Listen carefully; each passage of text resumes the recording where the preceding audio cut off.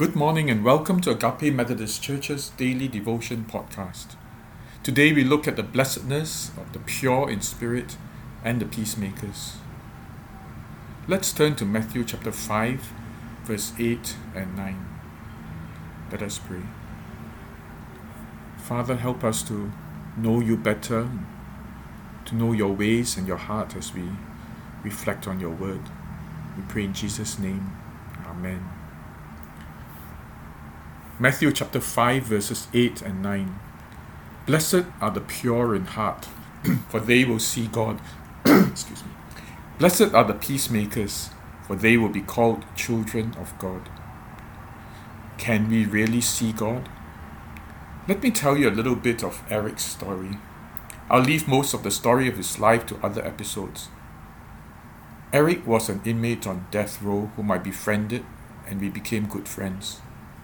He had, over the period awaiting his execution, become a really close friend of Jesus.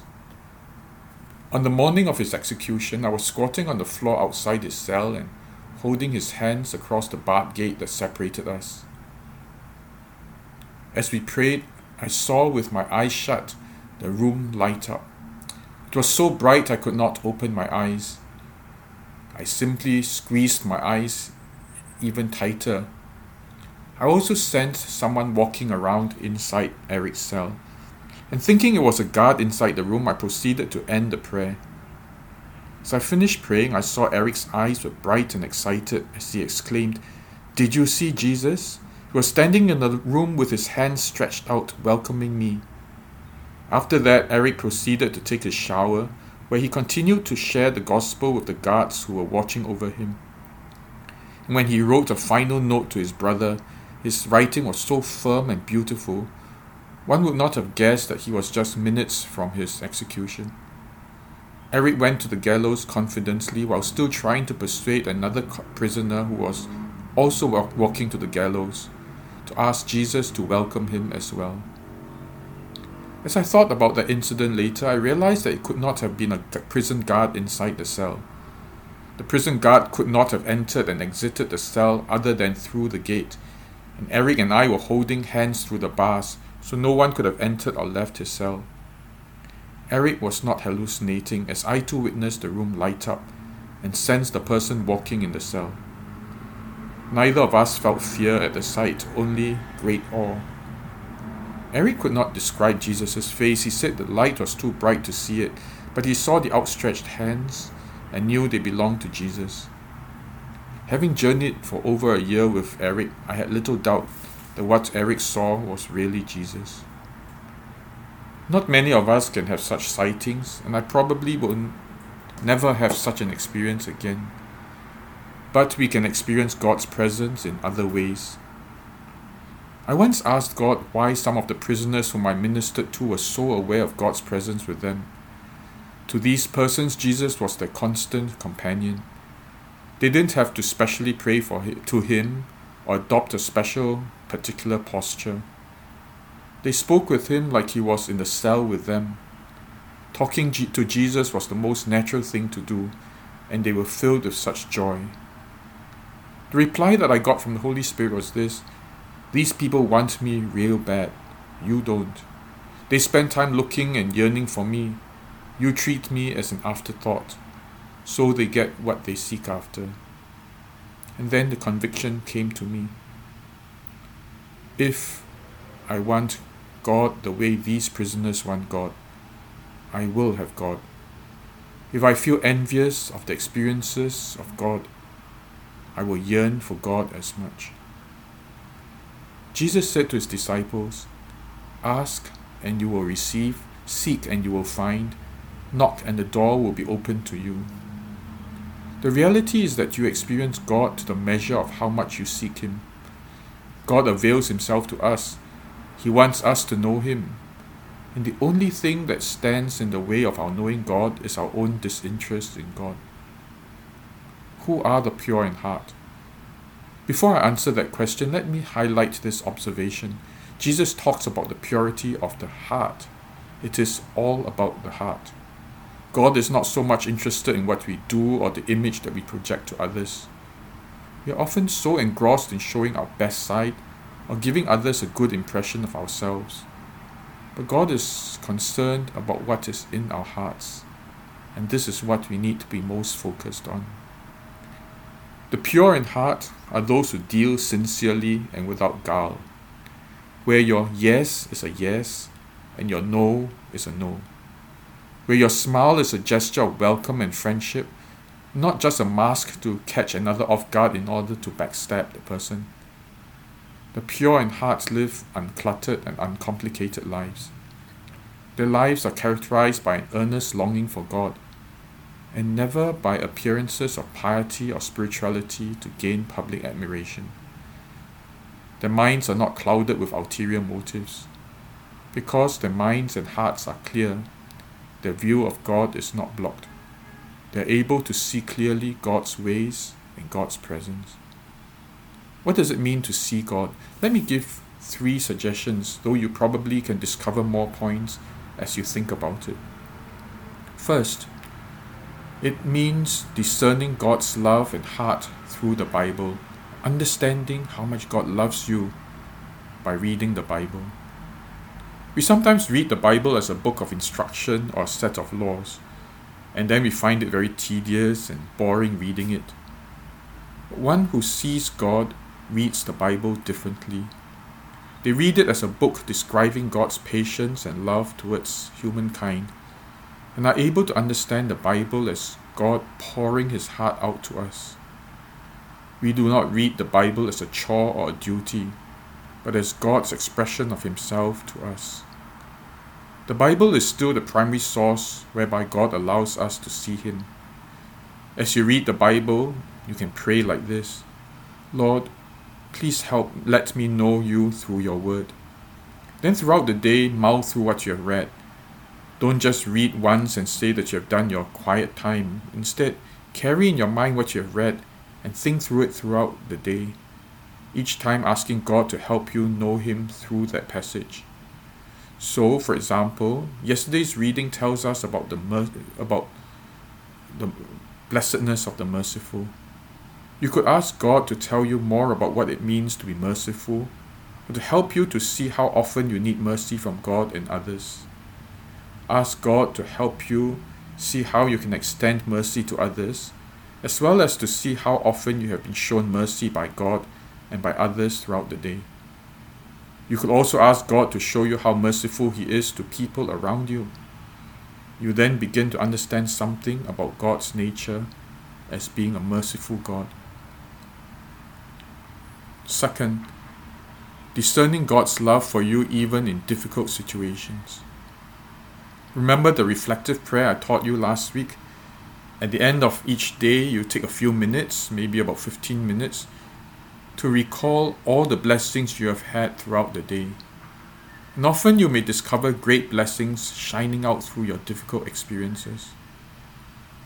A friend of mine often felt that his family despised and hated him. It was very difficult for him. Well, one day he had a stroke, and as he lay in bed, he discovered every member of his family taking turns to stay by his side, fussing over him, sponging him, really loving him. He has since nearly recovered, but through the episode he found something really precious, that he was dearly loved by his family. Third, discovering that God is so very close to you. When you learn to pray some of the prayers I taught you last week, such as, Lord, help me to love this person or that person, or what you learned today, Lord, help me to understand mercy, you will have embarked on a journey of talking to God more frequently. Then you learn to pray in other situations as well.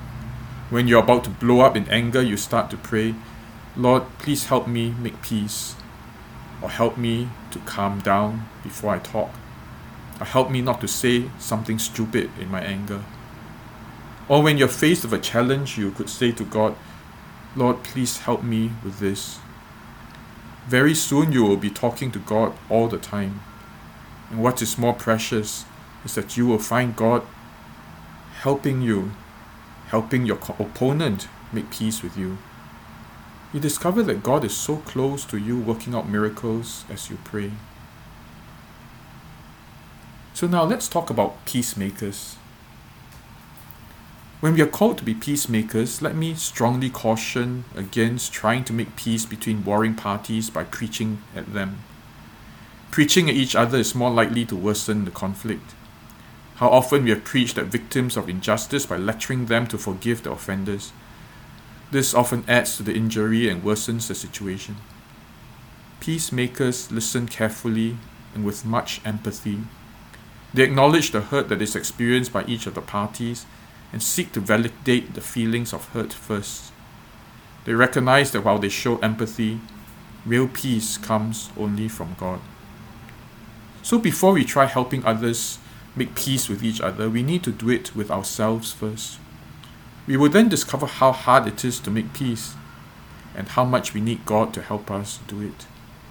It will make us more understanding of those who are in conflict and not try to lecture them about forgiveness. So this is what I do when I get really mad at someone, and believe me, it happens all the time. I try to withdraw myself from the fight, from the conflict first, and pray that I will love the person I have an issue with and that I can cool down. After I've calmed down, I often discover that there is good reason and merit in the words and actions of the one who's against me. The Apostle James tells us to be quick to listen, slow to speak, and slow to become angry.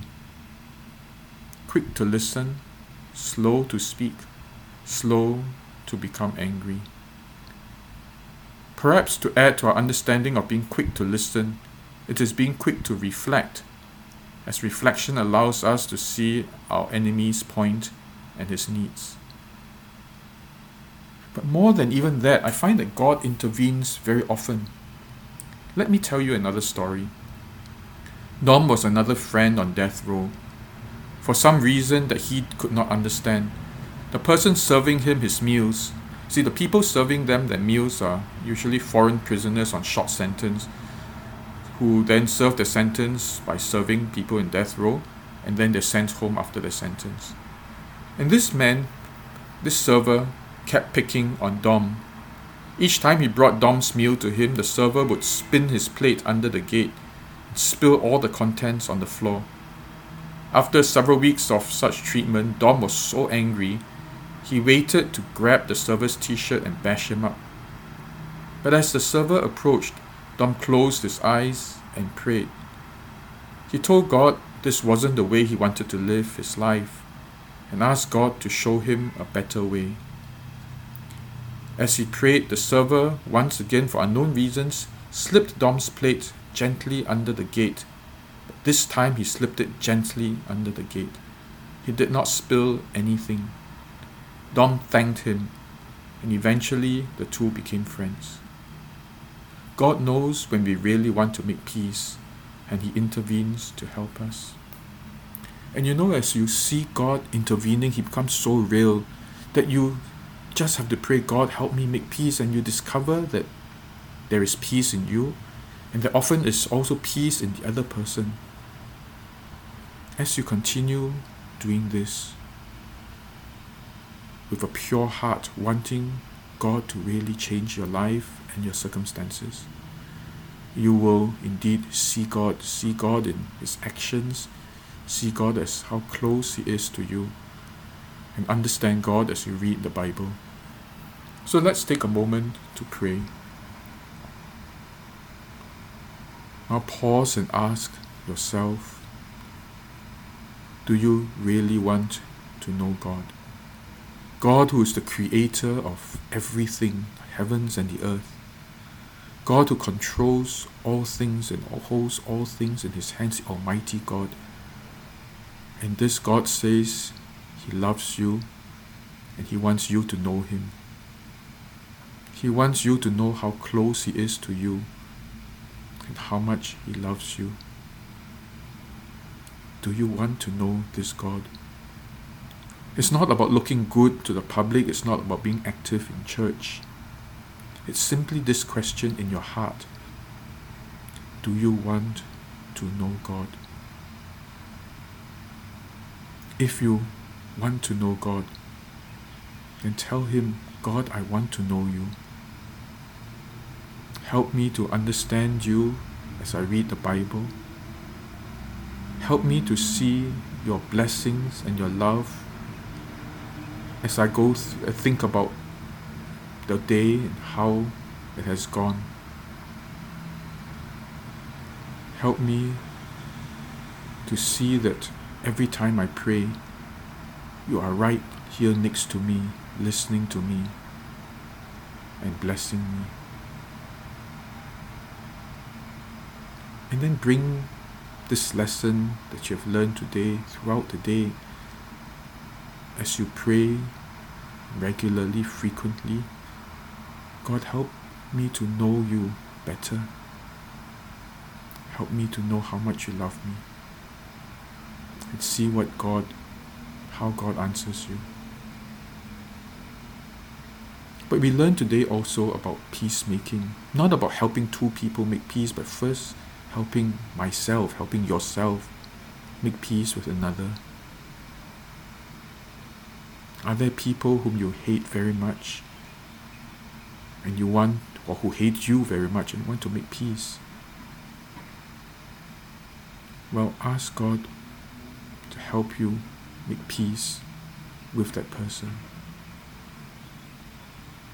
Or perhaps throughout the day you may end up having a quarrel or getting very angry with someone else.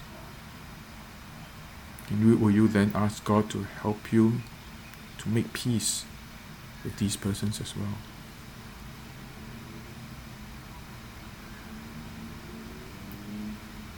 Father, I pray for each of my brothers and sisters who listen to this podcast, that for every person, for every heart that longs for you, longs to know you and to see you, that indeed they will be satisfied and they will see you. And for each of us, Lord, who has conflicts every day, help us to be peacemakers. And in the process, know how real you are to us every moment. We pray in Jesus' name. Amen. As a special, and so I can summarize this week's lessons and gather all the ways of praying, as well as to talk on the last of the beatitudes on persecution, I'll have an extra session on Saturday. But okay, only this Saturday, because too tired. But anyway, tune in tomorrow as well, and we'll have a reflection on the last beatitude, as well as a summary of all the lessons that we have learned in the week. So have a very good day, and God bless you.